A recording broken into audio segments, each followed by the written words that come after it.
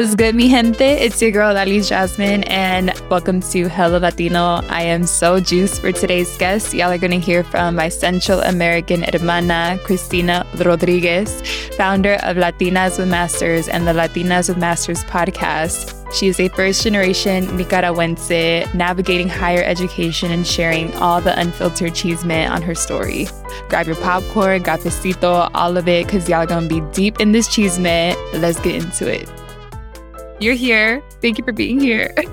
No, thank you. Thank you. I mean, this is the much anticipated, hella long.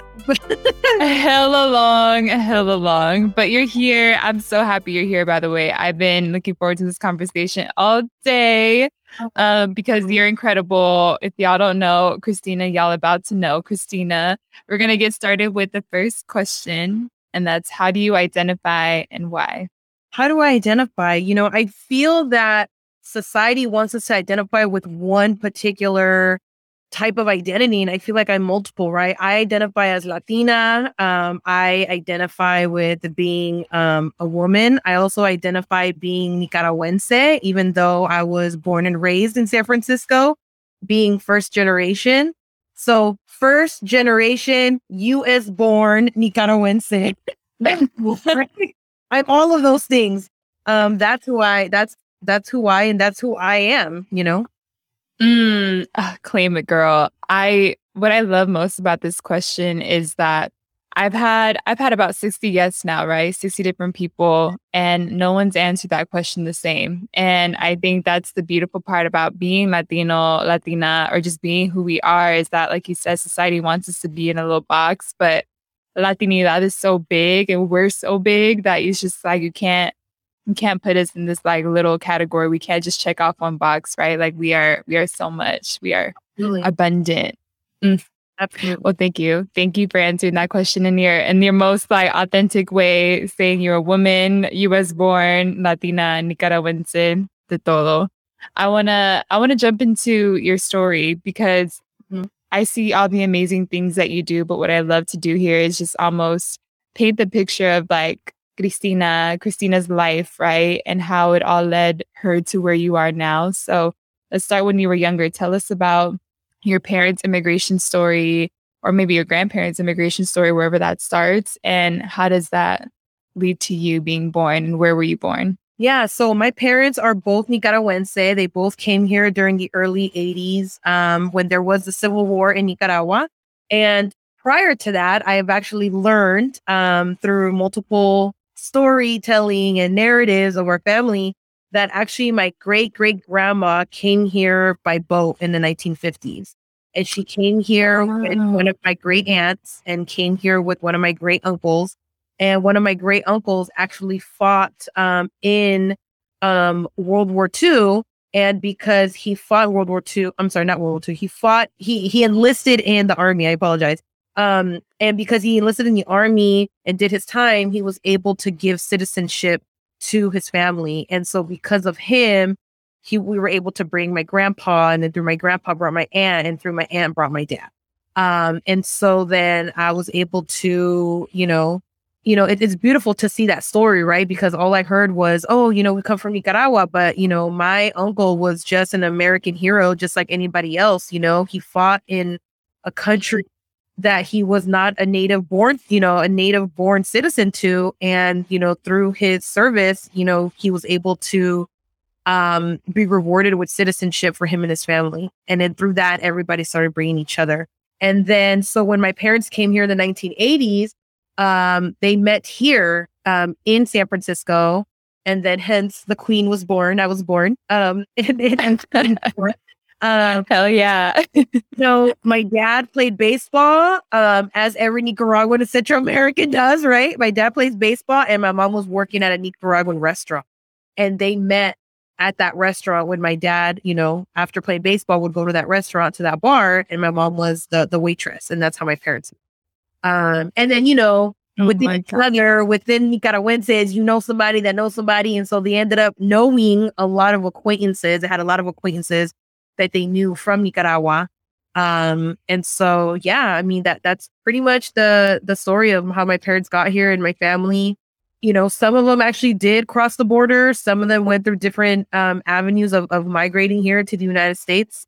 And so, that's with any, Latino narrative or story that's part of our history and our culture. And I'm not ashamed of that, and I feel like as a kid, I've always been told to be ashamed, right? To that my parents weren't born here, they didn't speak English, that they're not US citizens. And I just remember my mom telling me, "You're not Nicaraguense, you're American." And I honestly used to get mad at my mom and be like, "Why would you say that? You're Nicaraguense, my dad's Nicaraguense, I'm Nicoya, right?" And my mom would be like, no. Yeah. She would say yes, and you are an American citizen. Vos sos americana. You speak English, you're US born. What she was trying to tell me, which I later found out, or later realized, is that what she was telling me was, you have privilege and you have every right to be in this country. You have every right to have that job. You have every right to get a degree. You have every right.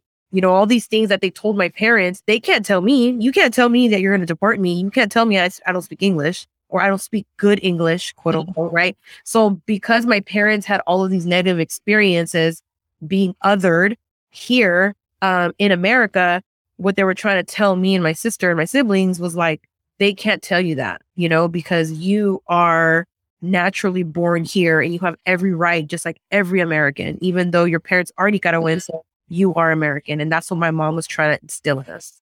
Girl, I love that you painted that picture too, because I used to hear that my whole life. The way you just said it, vos sos americana, that's my mom. My mom, my dad were always like that. And I love that you reframed that to mean you have privilege. They can't tell you no, right? I love that you just painted that picture. And I just had a conversation earlier with someone. He immigrated from Mexico and he's about to be on the podcast soon. But I wanted to highlight his story because there are differences between what our parents had to go through as immigrants and what we are going through as first gen, right? It's such a vast, different story. And our kids they're going to be a different story, and their kids going to have a different story. And it all kind of, that's why I think the first generation story is so interesting, because we're the in between, right? We're the ones that know the culture, love the culture, have immigrant parents, but we also are tied to this American culture, and we're almost redefining what American culture means so that it is inclusive of us. You know what I mean? Exactly. We're included in that. Absolutely. We are included. Absolutely. And this is something I had to learn too. I don't know if you had to deal with this, but for me, I used to get mad when they called me American because I thought American was white. You know what I mean? Yeah. And I was like, I'm not American. Hondureña, 100%. You know what I mean? Native country. And then Americana.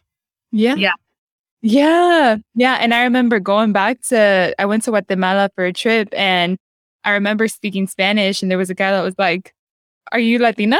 Are you and he was just shook. And I'm like, "Oh, I'm Honduran, but born in the US." And then it gets complicated, right? Because then you go deeper into your story. Exactly. And he's like, "Oh, okay."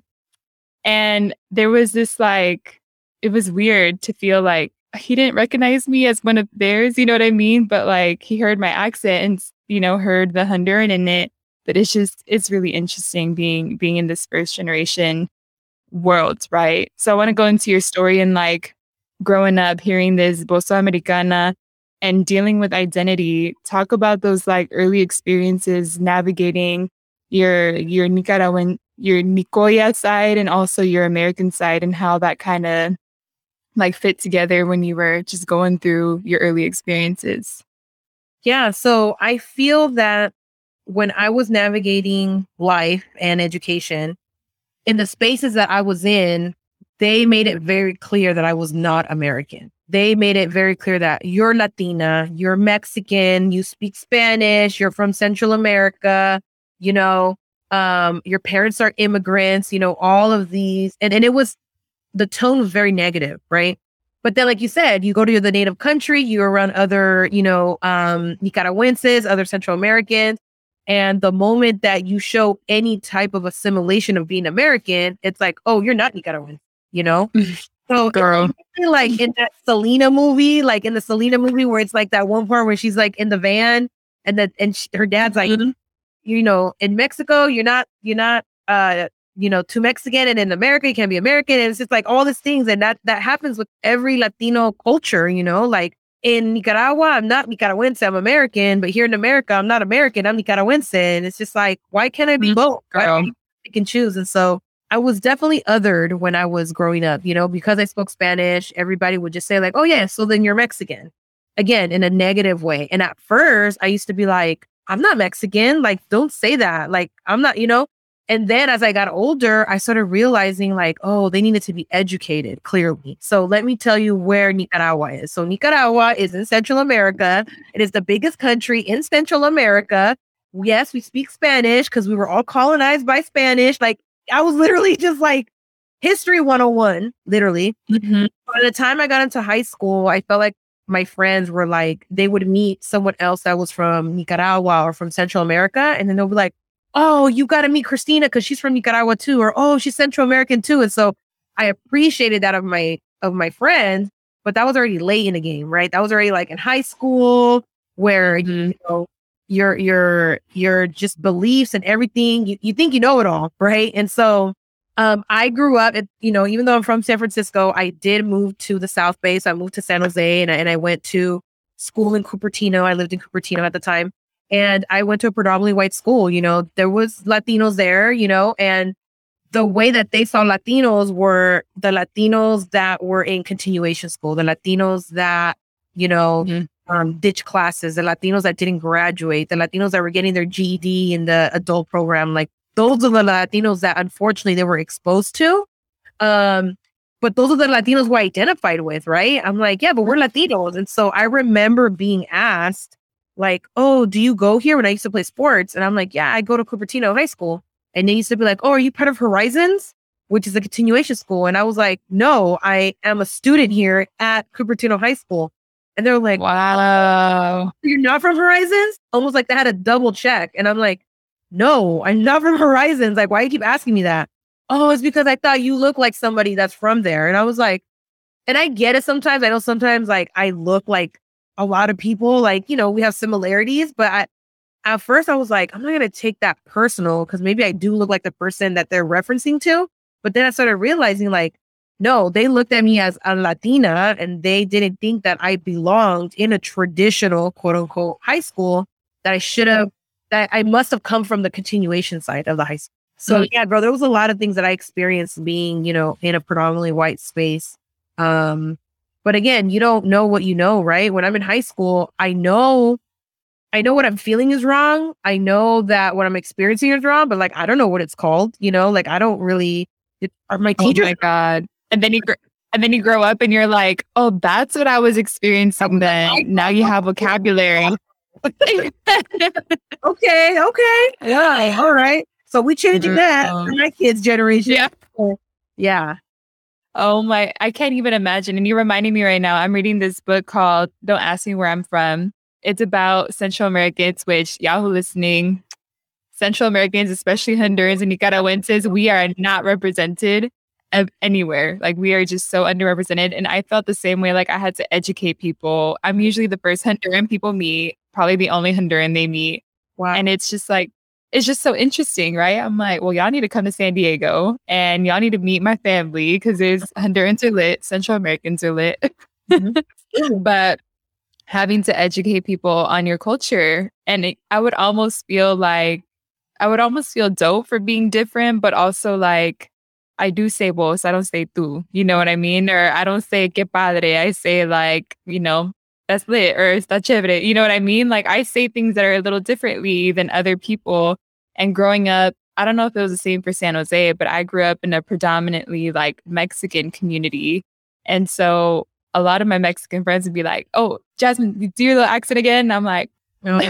You know what I mean? Mm-hmm. It would just be, and it was all fun and games. Like you say, you don't know when you're in high school, middle school, but then growing up, I'm like, is that cool? Like, I don't know how I feel about that now. Yeah, it's just, you don't experience that with I grew up with other Nicaraguenses and Central American and Mexicans, and we're not telling each other, hey, say that again, or say it one more time, or roll your R's again, or do this, And after a while, to be honest with you, like, people would say Nicaragua, but they would say it instead of pronouncing it how you're supposed to pronounce it, which is how it's spelled, NIC, they would say it N-I-G, almost like you're saying Nigeria, or you're saying the negative word of, like you're saying the N word, but they would finish it off with, agua. And I used to be like, no, it's not N-I-G, it's N-I-C.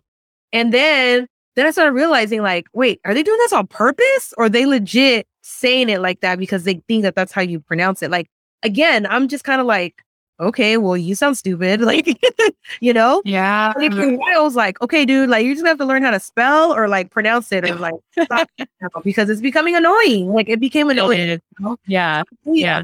But, a Hondureña wasn't telling me that. You know what I'm saying? It wasn't like what's the Yeah.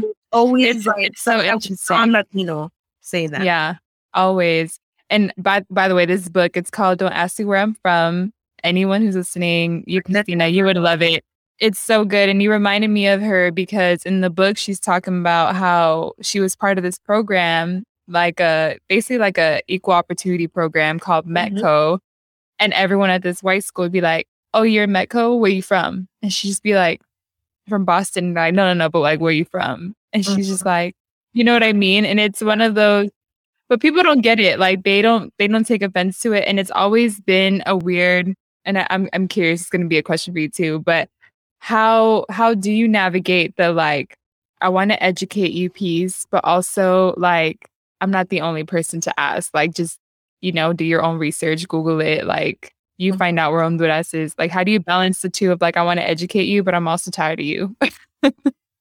Yeah, I definitely feel like it's the tone, the setting that I'm in, yeah, you're right. It's just like, I think now the pandemic definitely kind of awakened a whole nother type of wokeness.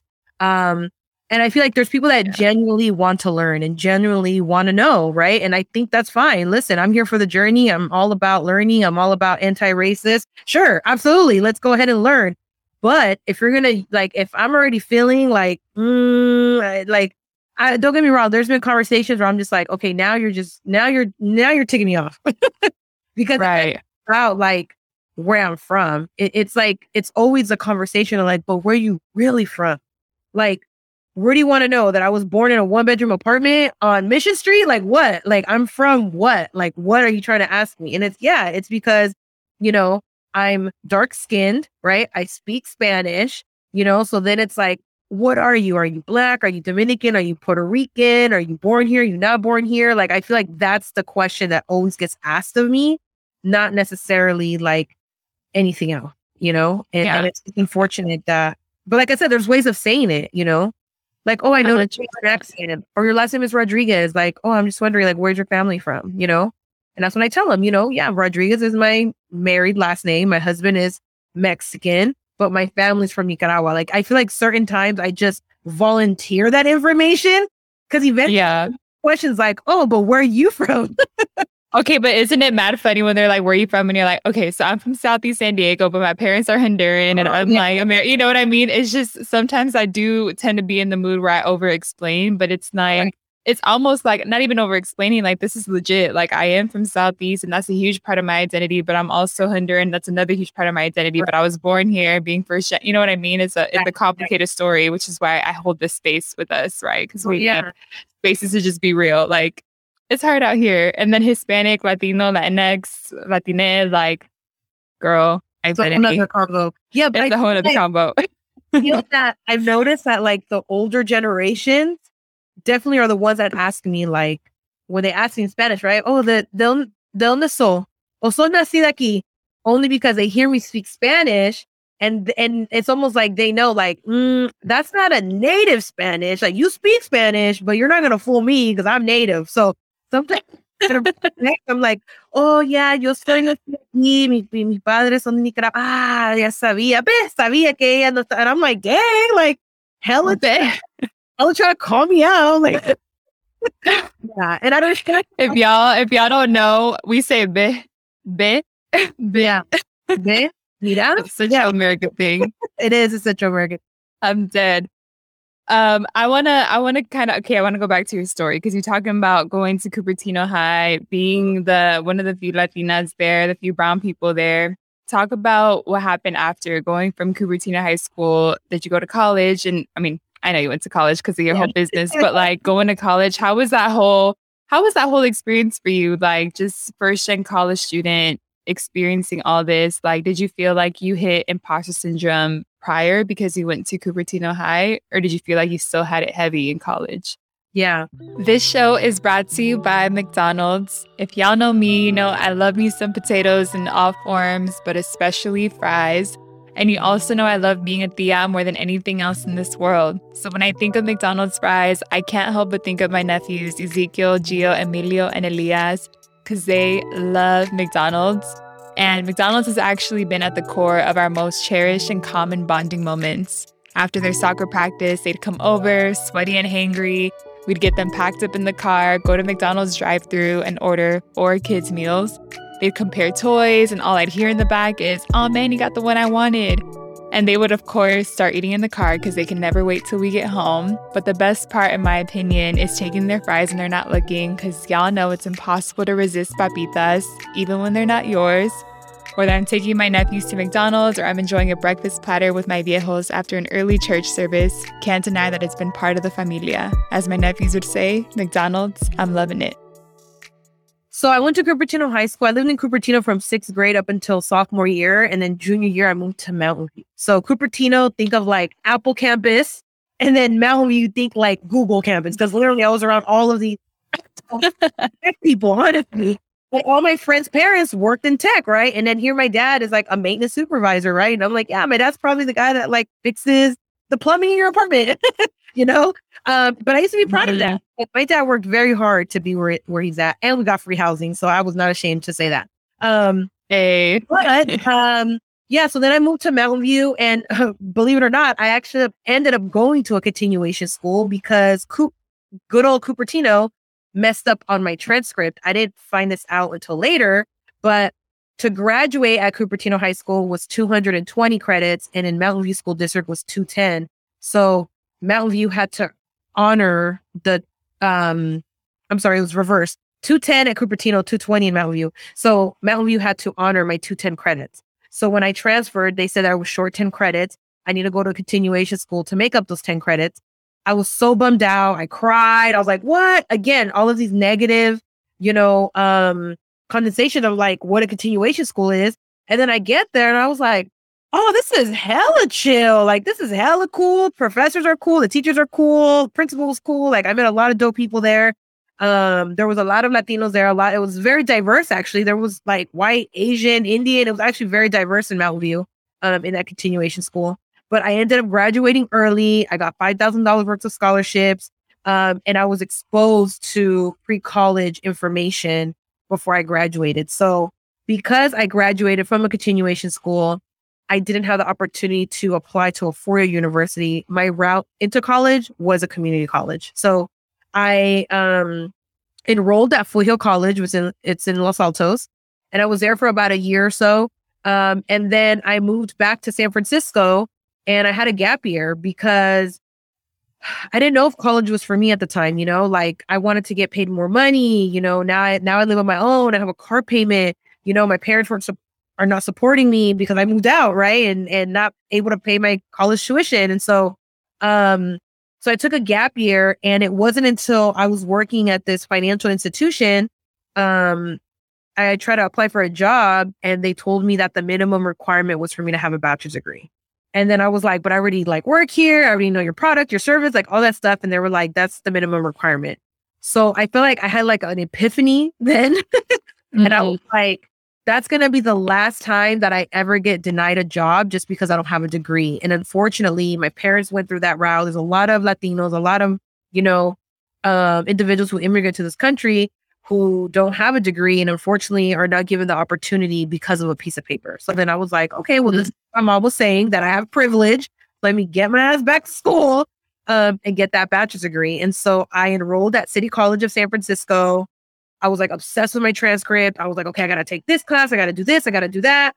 And then I transferred to San Francisco State University, and I graduated with my bachelor's degree in Latino studies, because at the time I wanted to be an immigration attorney. So I wanted to learn more about the history of Latinos and why they come here, right? Because I can tell you my story about Nicaragua or my parents' story about Nicaragua and why they came here, but I couldn't tell you about Hondureñas, Guatemaltecas, Salvadoreñas. Like there's a lot more, right? We have similar and shared experiences with the war, but like the experience in El Salvador and like what they were dealing with the church is way different what they were dealing with in Nicaragua with the Sandinistas and stuff, you know? So it was just kind of like, I wanted to learn more about the Latino culture, you know? And I feel like that's why I'm able to know, like, okay, yeah, you're Hondureña, girl, like your accent, tu modo de hacer. And I just love that because I read stories that are very similar to your parents and to your experience, right? Being first gen in books, in literature. I was doing essays on that. And I love that. I love that I was able to learn about the Latino culture, you know, because I knew that immigration attorney, I'm not just going to be helping one particular Latino. I'm going to be helping multiple people from different Latin America, right? Central and South America and the Caribbean. So I felt that that was like the decision that I made graduating in that. Girl, that is so dope.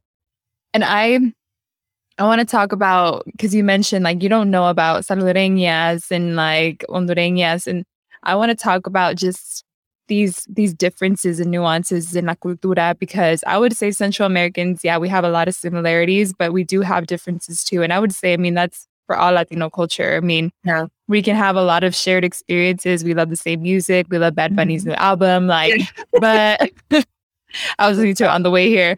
But at the same time, like there's also differences that make us uniquely who we are. It makes us Puerto Ricans, it makes us Nicaraguenses, and makes us Hondurans. You know what I mean? From like, and I want to just, this is me picking your brain, but from what you've learned, what do you think is like the biggest difference in the cultures and the biggest like similarities that brings us all together as a community?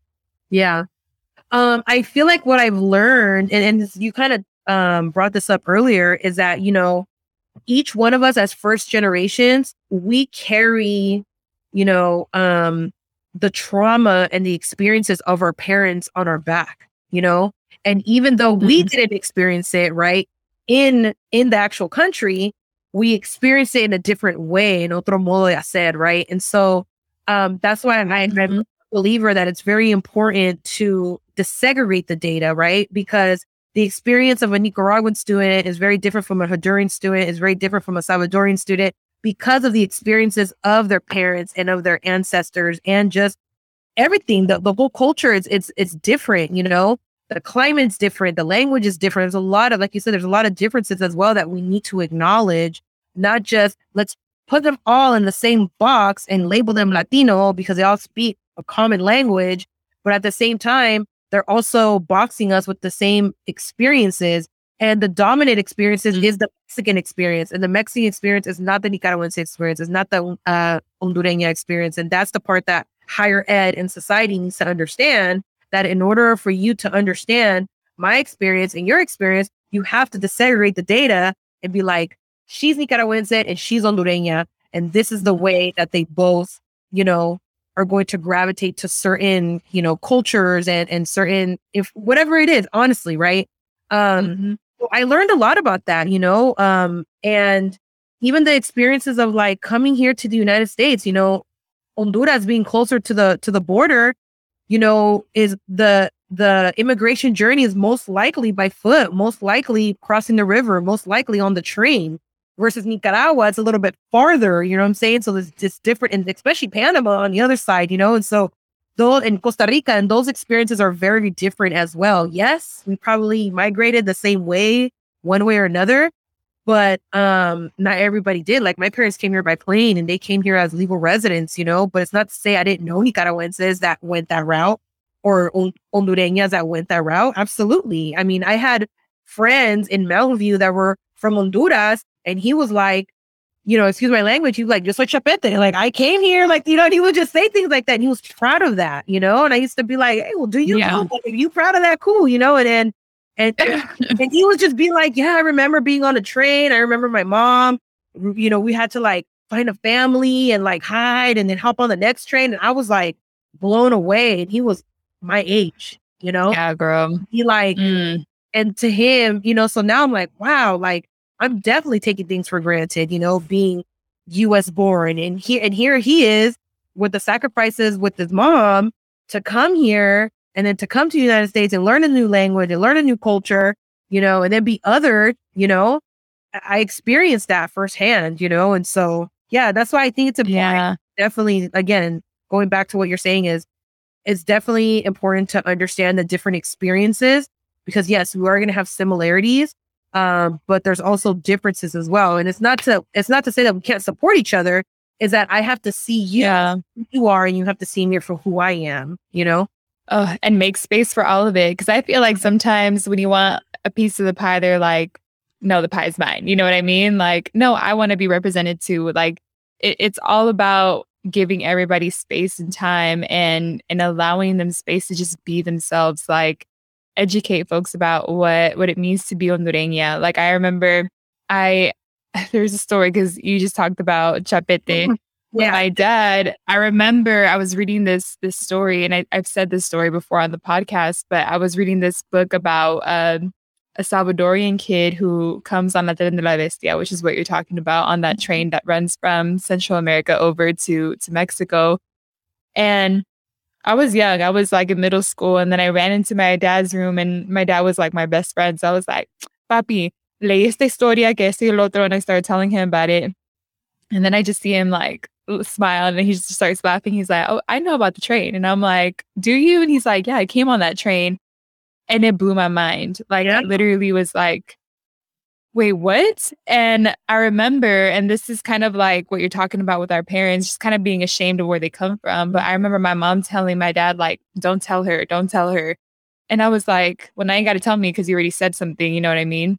And that was the moment my dad told me about his immigration story. And I remember being so like, what?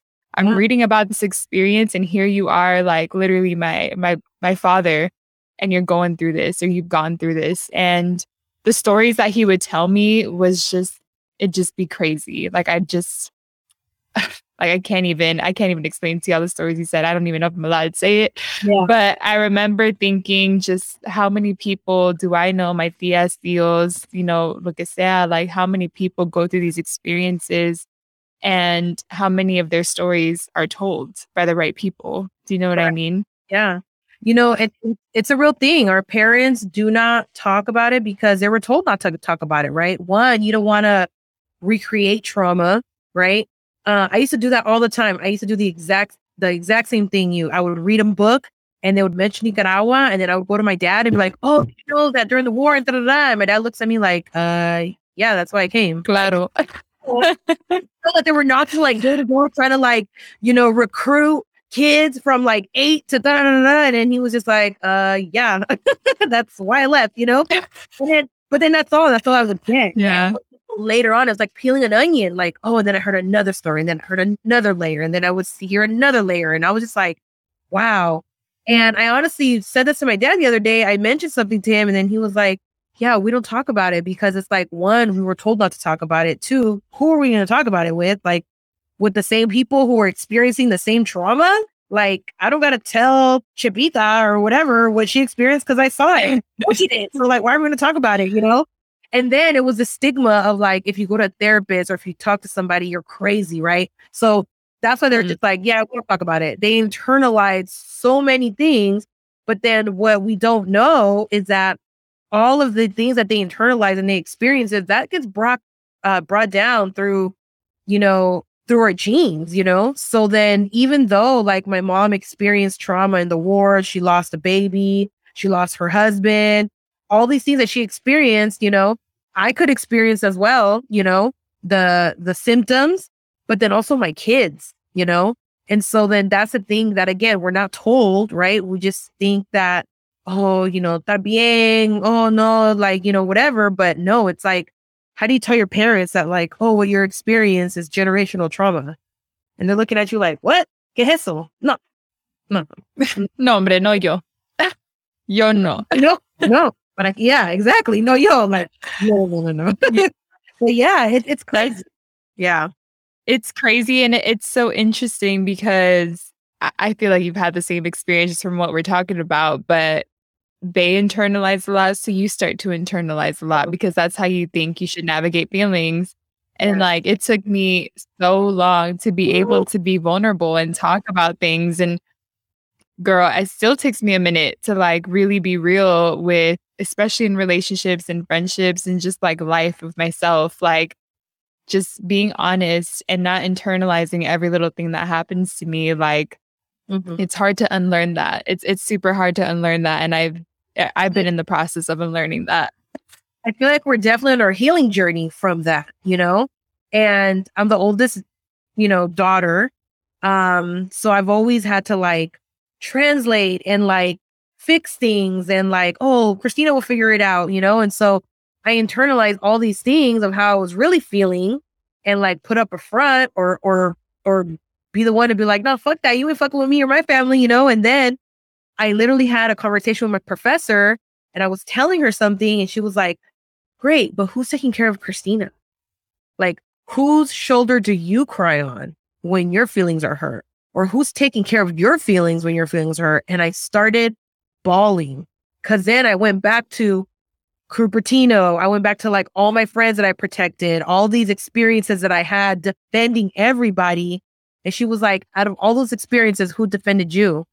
And I was like, well, they're not going to defend me. I'm defending them. Why would I have them defend me? And she goes, exactly. You've always had to be the one, front of the line fighting these battles, but who's helping you fight your battles? And I was like, nobody. And I feel like I'm that to this day. If I have a problem, I don't ask anybody for help. I'm like, no, I'm cool. I internalize it. And sometimes I got to raise my hand and tell my husband, babe, I need help. And then he'll be like, girl, you should have told me this a long time ago. And I'm like, I don't know. It's just sometimes it just doesn't come to me that I need help. Even though like I know I need help, I'm just like, no, I'll figure it out. Or I'm going to wait a couple days or whatever it is. I just don't, like you said, it's just it's learned behavior from our parents, from the way that they dealt with problems. And so then now we're like, oh, well, this is the way that we have to deal with problems, right? And so, yeah, no, I feel you, girl. That could be a whole nother podcast because listen, that journey, it is real AF. Okay, let's talk about it though, real quick, because I think this is important for everyone listening because it's a really real thing and it can really change your life if you really go into this healing journey and start to not see just like the healing that needs to happen, but also I feel like asking my parents more of their story helped me understand myself so much more. And there's generational wisdom as much as there is the generational trauma. You know what I mean? So I want to ask you, when did you start your healing journey and how can folks who are listening start theirs too? Yeah.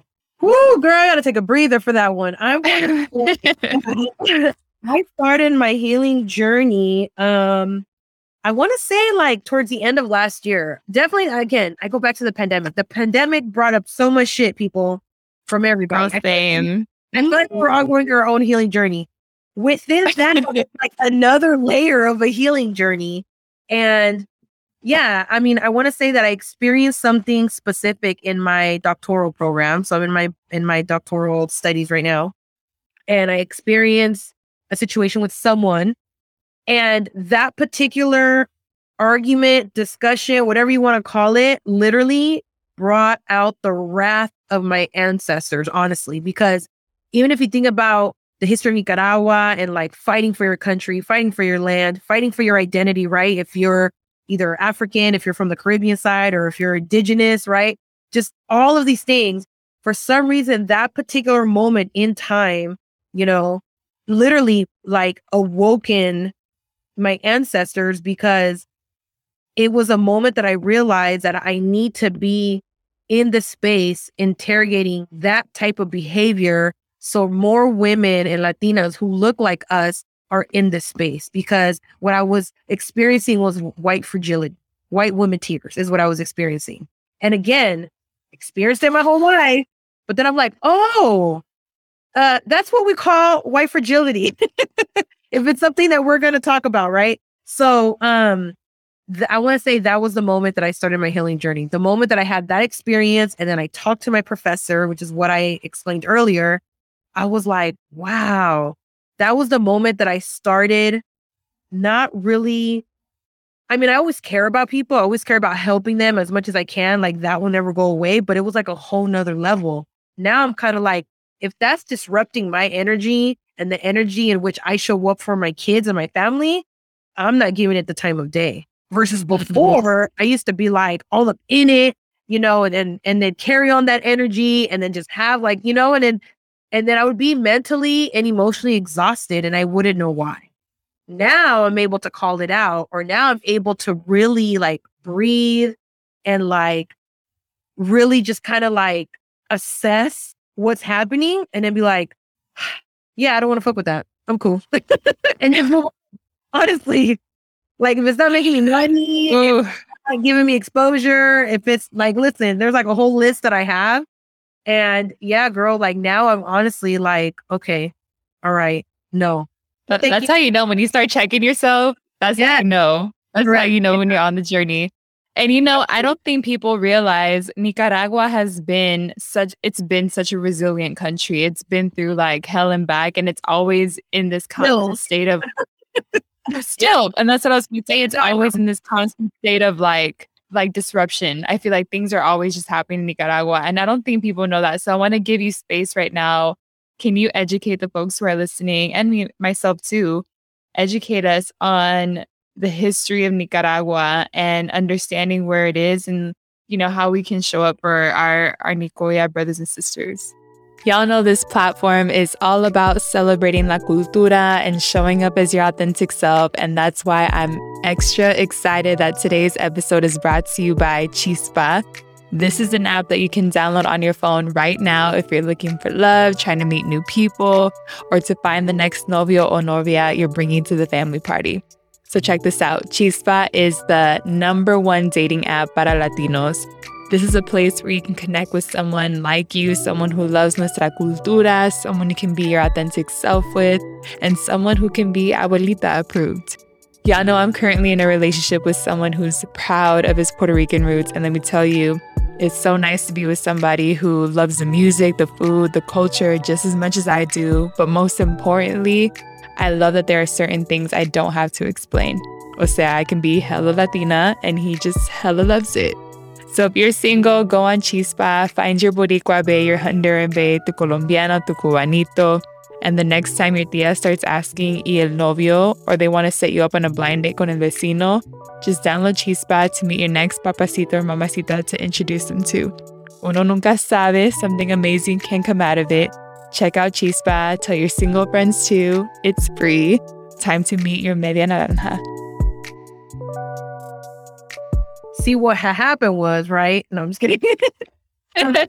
No, to give you a brief history, oh my God, where do I begin? It's just like, Central America has so much history embedded with the U.S. and then the Spanish colonization. Girl, so much. Transition into mestizo. And then if you're all, okay, yeah. So we're going to bypass all that, right? But I guess what really started was when there was a dictatorship, right? Which was a Somoza dictatorship, right? It was like generations of a family dictating Nicaragua, right? Who also was like in bed with the US, right? Because the US needed a puppet to really like, listen to what they wanted. Because at the time they wanted to build the Panama Canal in Nicaragua. Again, a whole nother history session there. However, there was another group kind of rising, and those were called the Sandinistas. And they were more like, communist thinking, where it was just like, hold on a second. We have like the worst literacy rate in Nicaragua. We're like, there was no, it's literally you're like hella rich or you're like dirt poor. There was definitely no in between. There was a lot of things happening. And so then the Sandinistas that kind of like created this organization was just kind of like, fuck that. I'm like, we're not going to have this shit no more. We're going to create our own guerrilla warfare and we're going to try to overthrow Somoza and we're going to, have more, indigenous languages at schools, right? And we're going to have more higher literacy rates and we're going to, spread, wealth and food and all of the above, really basic needs, right? To survive. And so that's literally what happened, right? Somoza did get overthrown and the Sandinistas took over, right? Is it better? Probably not. But that's a whole nother thing too, because, now we're dealing with the modern version of a Sandinista versus like the 80s, right? Even though the concept was, they had a good concept from what the outcomes were, what the purpose was, the mission was. I mean, there's still people poor. There's still people that don't have food. There's people that make like less than $20, right? Like a month. It is the second poorest country in the Western Hemisphere next to Haiti. Um, the government is trying to like not have students become educated, right? Because now you're woke. Now, if you're educated, now you know that the way that you're living is not humane, or it's not, you know what I'm saying? And so very similar to like how minorities or how people of color experience systems of oppression here, right? They're trying to keep us out in these spaces so we won't be like, oh, wait, that's not equity. You know what I'm saying? Or that's not serving us, So yeah, that's a little bit like brief history in Nicaragua. And so, like you said, I definitely feel in like reading all these books and just learning about intergenerational trauma and generational trauma that I just realized like, wow, this whole time that I've been conformed to kind of put my personality and the way and the person who I am as a Nicaraguense under the rug, and was, encouraged to like assimilate to American culture, right? Was not allowing me to show up as my authentic self in these spaces. And so that is part of the healing journey that I'm talking about. Like now I'm just kind of like, no, I'm going to show up with my hoop earrings. I'm going to show up with my red lipstick. I'm going to show up with my curly hair.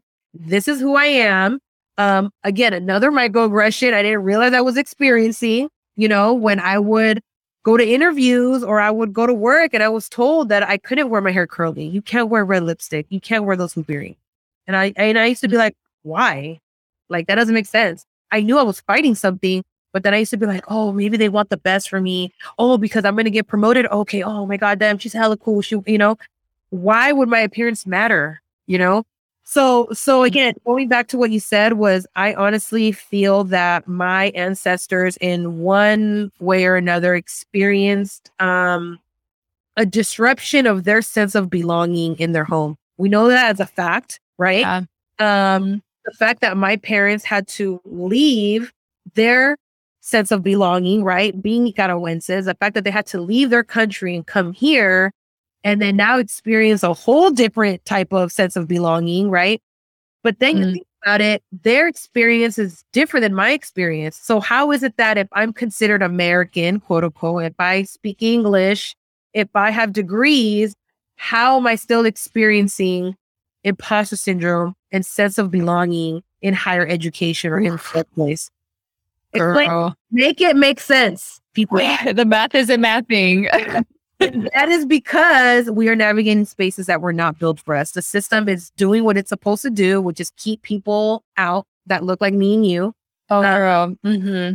And now I'm kind of like, again, no, I'm not going to take that, And I honestly feel like it has to do with my ancestors. It has to definitely do with the way that they were treated in Nicaragua, definitely the way my parents were treated here. And like you said, I'm going to use my privilege to my full advantage. And what you said earlier of like my experience being different from my children's experience as now second generation. Yes, that is the whole point. I will take all the student loan debt. I will eat up all the mortgage debt. My kids, I don't want them to have any debt. I'm building generational wealth. I'm breaking generational cycles of trauma. And and they're going, hopefully by then, we'll be navigating spaces that are built for them because there's people like us, like me and you, that are creating these counter spaces, creating a podcast, creating this space for them to see themselves in, to be like, yeah, I do belong here. Like, yes, I can have a degree, or yes, I can work there, or yes, I can have my podcast, whatever it is, like, do it. Like, stop asking for permission. Again, another part of me. And they can do it all while wearing their hoops and their red lipstick and whatever they want.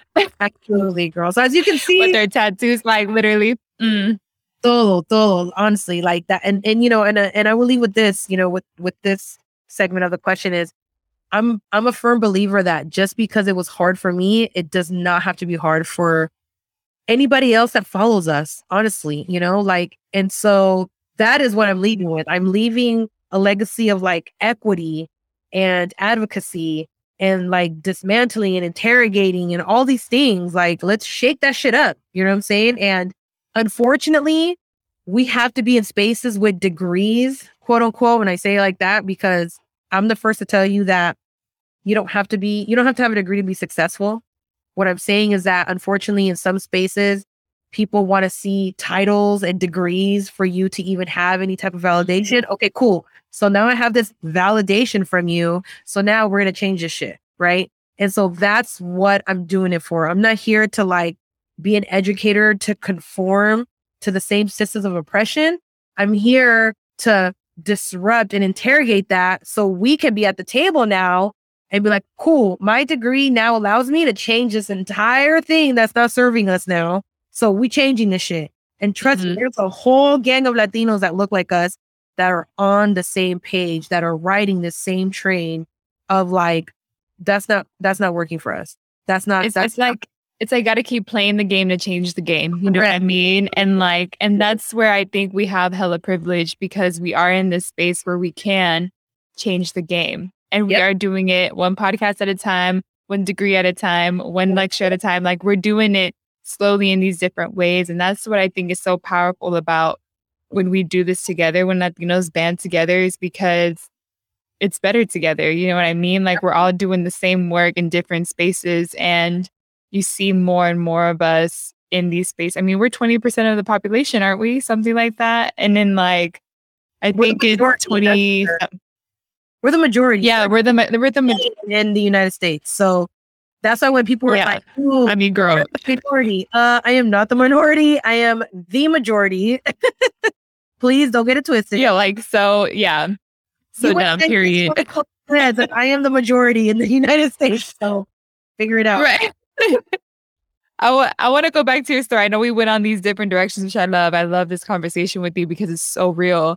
I want to talk about after you got the degree, after you realize you need to get a degree, keep playing the game to change the game. You know what I mean? Like, when did you start to like kind of build and elevate your own career? How did you start to be in the higher ed space? Like, talk to us about what you've done to get to where you are now. Yeah. So when so as I was going to college, I was working in housing the whole time. And so I was a leasing agent, assistant manager. I became a property manager. So I stayed in housing for a little bit. And then I decided to go back to get my master's degree. And there was a resident there who I was managing her apartment, her building. And she encouraged me to go to get my master's. And I was like, why would I get my master's? Like, yes, I thought about it. Yeah, I'll do ethnic studies. I'll do Latino studies. I'll be a professor. And she was like, no. You need to get your master's in business. And I used to be like, why? Like, that makes no sense. I'm not even like a businesswoman. And she was like, you manage a multi-million-dollar asset. You do budgets, you do payroll, you do customer service, you do marketing. Like, she was just like, boom, boom, boom, boom, boom. And I'm like, wow, employees do a very good job of not making you feel like a businesswoman and they make you feel like an employee, right? So I went back to school, I got my master's. I specialized in marketing. And then I used that experience in housing to market apartments, right? I was able to transition from like being front face to now working at the corporate office. And then, by then I already got married, I had my daughter. I actually got pregnant with my son during graduate school. I bought a home. Like, clearly I love things like all at once, right? So then it wasn't until later on, like literally it was like the end of 2019. It was in 2019, I actually applied for USC and I didn't get it for my doctorate in education. And I was like, okay, well, maybe it wasn't meant to be. Like, I don't know. Let me just see what else is out there. And then I applied to Mills College and I applied, my personal statement was about housing education. It was about housing because that's all I know, right? I've been working for it for so long. And then I didn't hear back from them for a while because, that takes forever, right? To get a response back. But literally it was like, COVID-19 started to come up and then like Kobe Bryant died. Literally it was like a timeline, people. It was like all these girl, all of it happened. Shut down, right? The shelter in place and then George Floyd. And then I get like a letter saying that I got admitted to Mills College. And I was like, wait, what? Like right now in the middle of the pandemic? Like, should I be doing this? Like, is this safe? But I knew for some reason, like when that whole George Floyd thing happened and like all these other individuals that were dying, I was just kind of like, this is ridiculous. Like, what are we navigating here? Like, I knew I wanted to do something. I didn't know what, but I was like, I got to be in some type of space to talk about it because this is driving me fucking crazy. So I had to get into the program. And then that's when I started learning more about like why schools were built, right? They were built to take away, the Native American language for you to be Americanized, right? Same thing with Spanish, same thing with African American. I mean, it was just like I knew a little bit about it through Latino studies, but it was more, we were more learning about like the migration of coming here, right? With a little bit of experiences of us being here, but not like from the start of the country. You know what I'm saying? I was like, wait, what? Schools were built for what reason? Like, oh my God. And then learning about K through 12 curriculum and how the way certain teachers started. And I'm like, wow, yeah, I experienced, no wonder I hate math. That is crazy. Like all these things were like coming up and I was being triggered.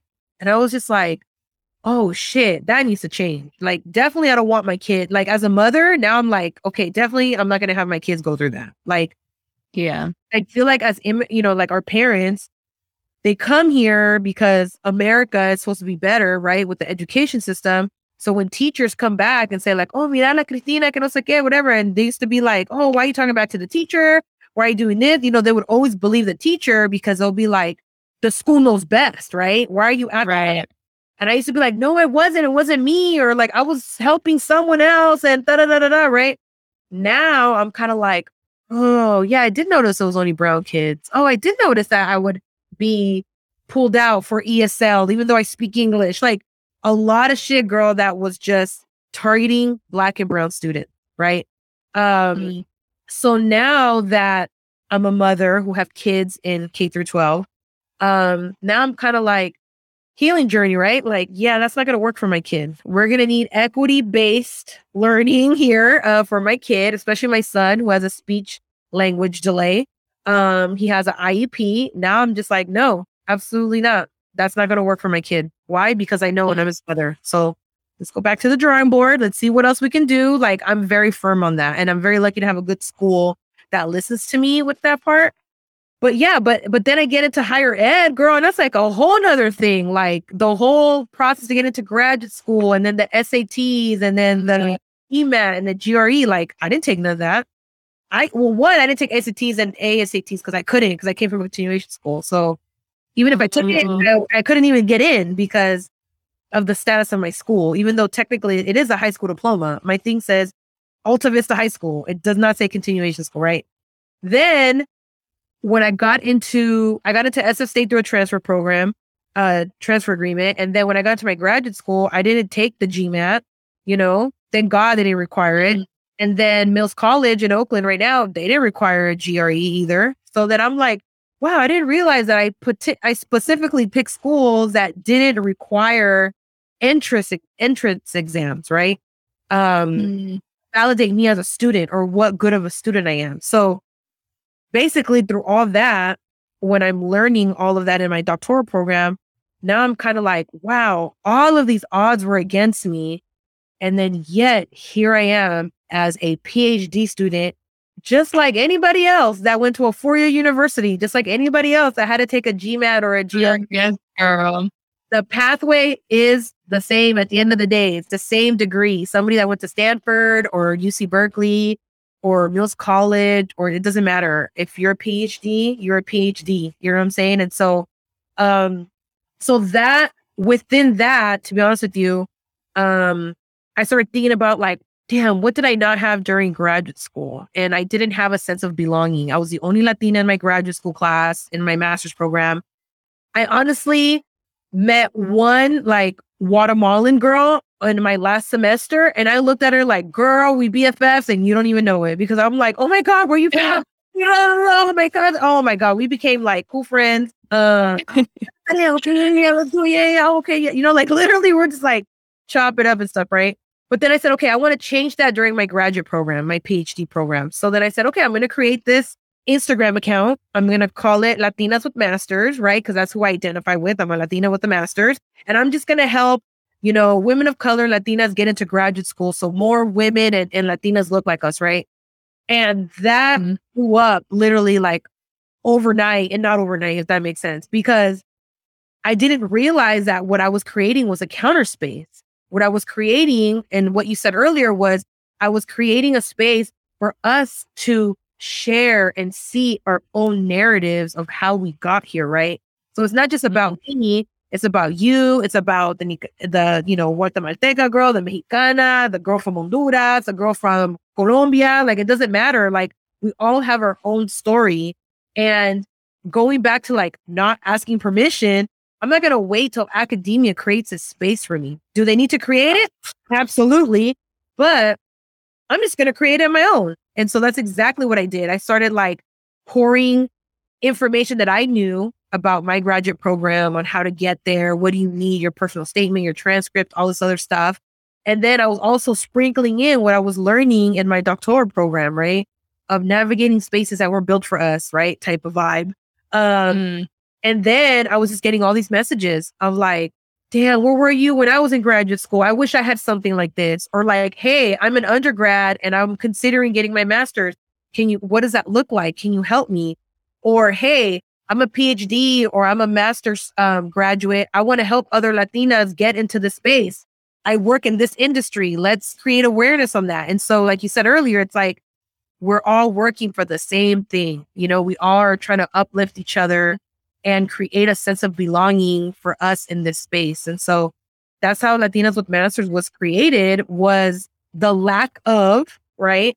And imposter syndrome. And then we're going to interrogate this shit now. So exactly what it is. You're in the changing the game phase right now. It's changing the game, healing journey phase, right? And yeah, I mean, man, like I honestly read messages and it makes me cry because it's like, even when I read that, I'm like, wow, I didn't, the fact that like a quote, a story, a picture, right, can move someone. And for someone to tell me, hey, I followed your account from literally the moment I started graduate school and I just graduated like last week, literally, right?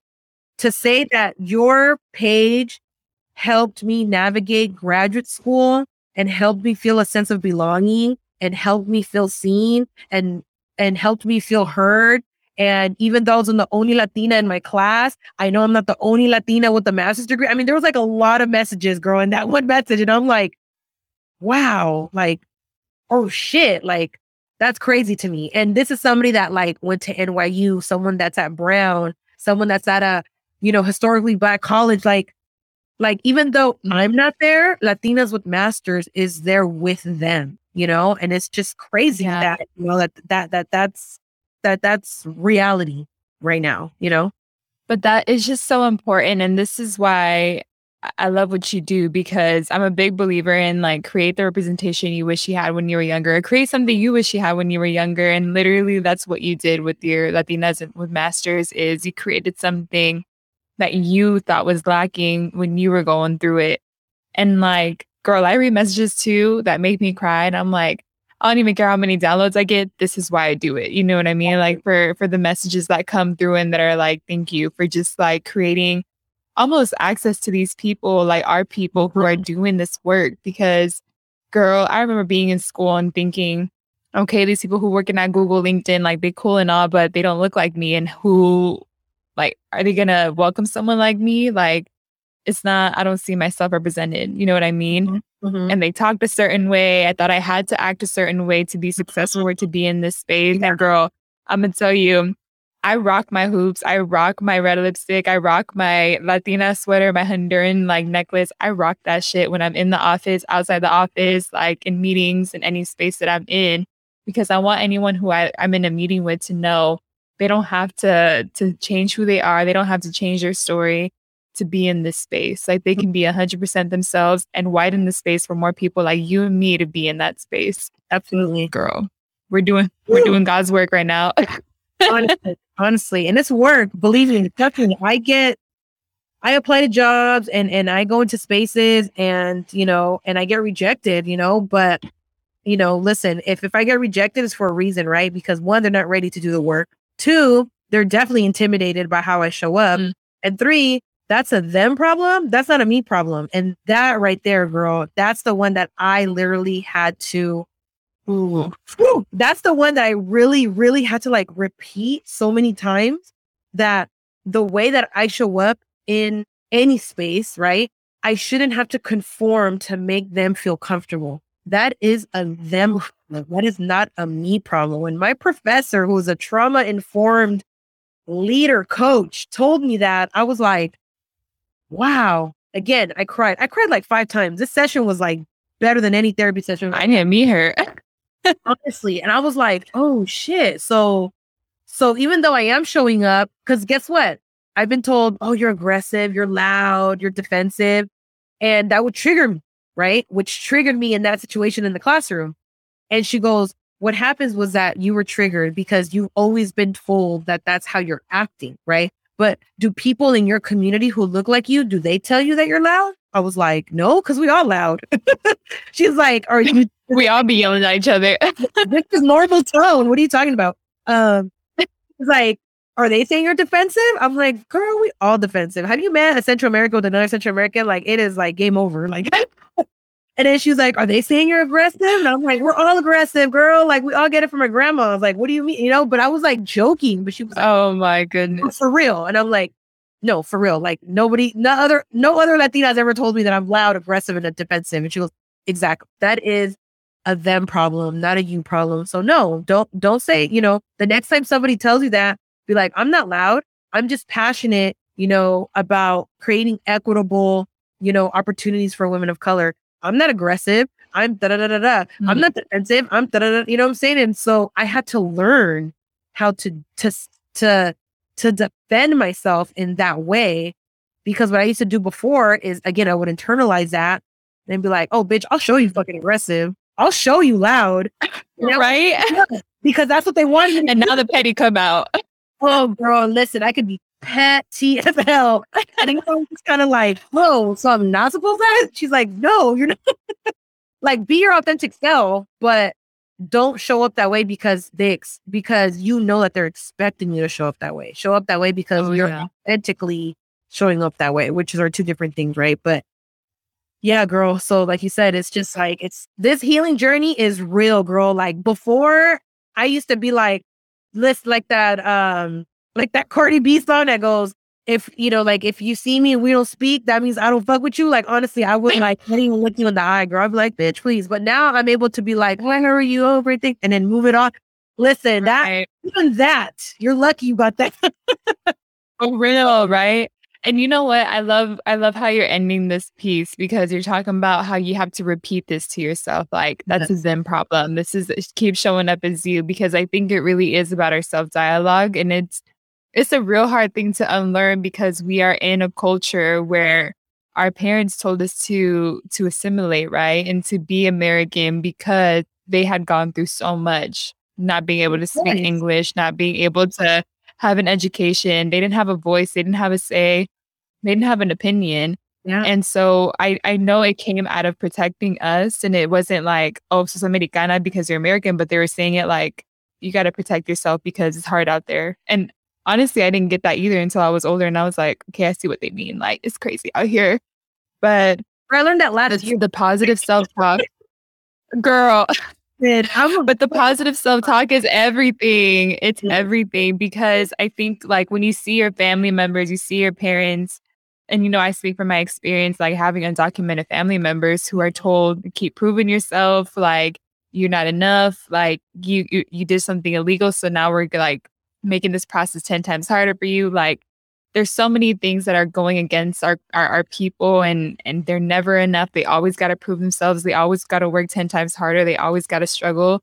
We grow up seeing that. And for us, we internalize it. Like, if we just work hard, then we'll make it. If I just go to school, then I'll make it. Yeah. And it's so much more deeper than that. It's really learning how to be your authentic self, how to play the game, how to navigate these spaces with no help, right? Or no guidance. And I feel for you when you're like, the people I went to school with, like, they had people that was working in tech in their families, and you're just like, my dad's the maintenance guy. You know what I mean? Like, it's a really hard thing to unlearn. Like, okay, yeah, no, yeah.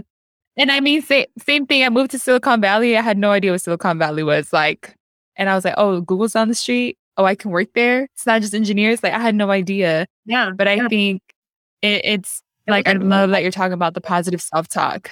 Yeah, but I just think for everyone listening, like, I just want to highlight that from Dr. Cristina, like, You got to have the positive self-talk because it really changes the game. Like I always say, people can believe in you, but you got to believe in yourself 10 times harder than anybody else, because that's the only way you're going to move and thrive in these spaces that are not built for the baddies in tech with the red lipstick and the hoops. You know what I mean? So Absolutely. No, and listen, I think I say it so much now that even my husband's like, remember, babe, that is a them problem, not a you problem. And I'm like, you're right. You're right.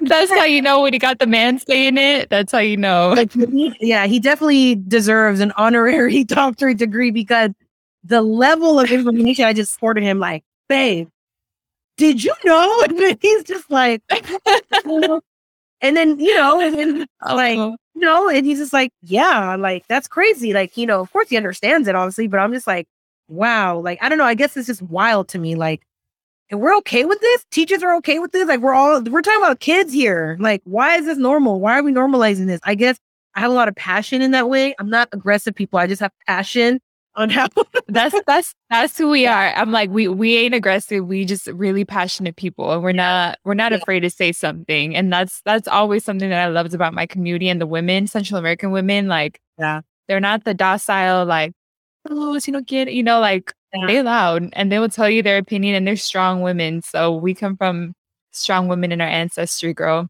But I know we over time, hella, but I want to close this conversation with the brindis, because I love leaving space. Like, I'm a big believer in manifestation, put it out there, and like almost like prophetic word, right? If you put it out there, it's going to happen, and we'll work toward it.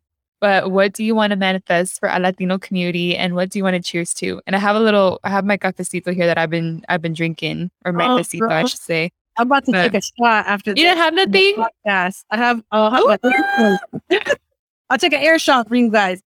Man, an air shot. Oh my God, there's a lot of things I want to manifest for the Latino community, because we deserve it. We definitely deserve it. If I had to pick one, I definitely want to manifest. God, I'm just so big on equity. I think equity is like the biggest thing that I'm just kind of like, I go to sleep with, I wake up with. It's like in every sense of the word, and everything that I talk about. It's like, how is this equity? Like, you telling me this, you've been doing this for so long, doesn't mean shit to me. That's not equity. So we need to like redo that. So I definitely want to manifest equity in anything that they put their heart to, rather that's access to the resources here, getting here, navigating, the education system, applying for a job, literally anything. I think equity, to meet the individual to where they're at, as educators, if we're told that we need to meet the students where they're at to help them learn and grow and develop, it should be the same for an individual, So that's what I would like to would be equity in whatever you are thriving for. And equity in all the ways. Mm-hmm. Well, cheers, salud. Take a virtual shot. This is vodka. We're going to take a shot. Girl, you did not just say vodka. Are you a vodka fan? Girl, listen. No. Rosé vodka. Walk away. Anything rosé vodka in it, I'm all over it. But yes, vodka. Girl, vodka? No te creo.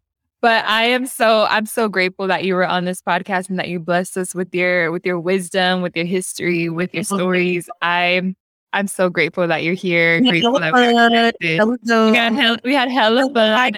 Next time we'll take. Girl, you're in San Jose. I'm here, so we're gonna have to take actual shots together at some point. Yeah. Well, right now I'm actually in Vallejo, so I'm where E40 stays at.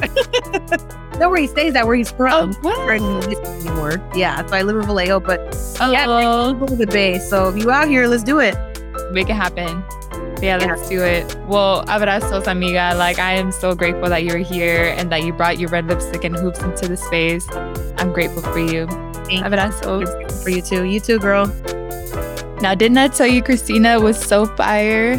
Follow her everywhere at Latinas with Masters on Instagram, LinkedIn, de todo. And as always, gracias for being here. And shout out to all the Latinos and Latinas out there getting their masters, pursuing higher education, and being the difference in academia.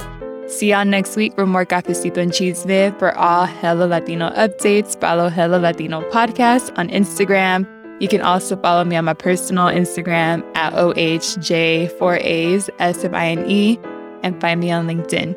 Con mucho amor, tu amiga hondureña.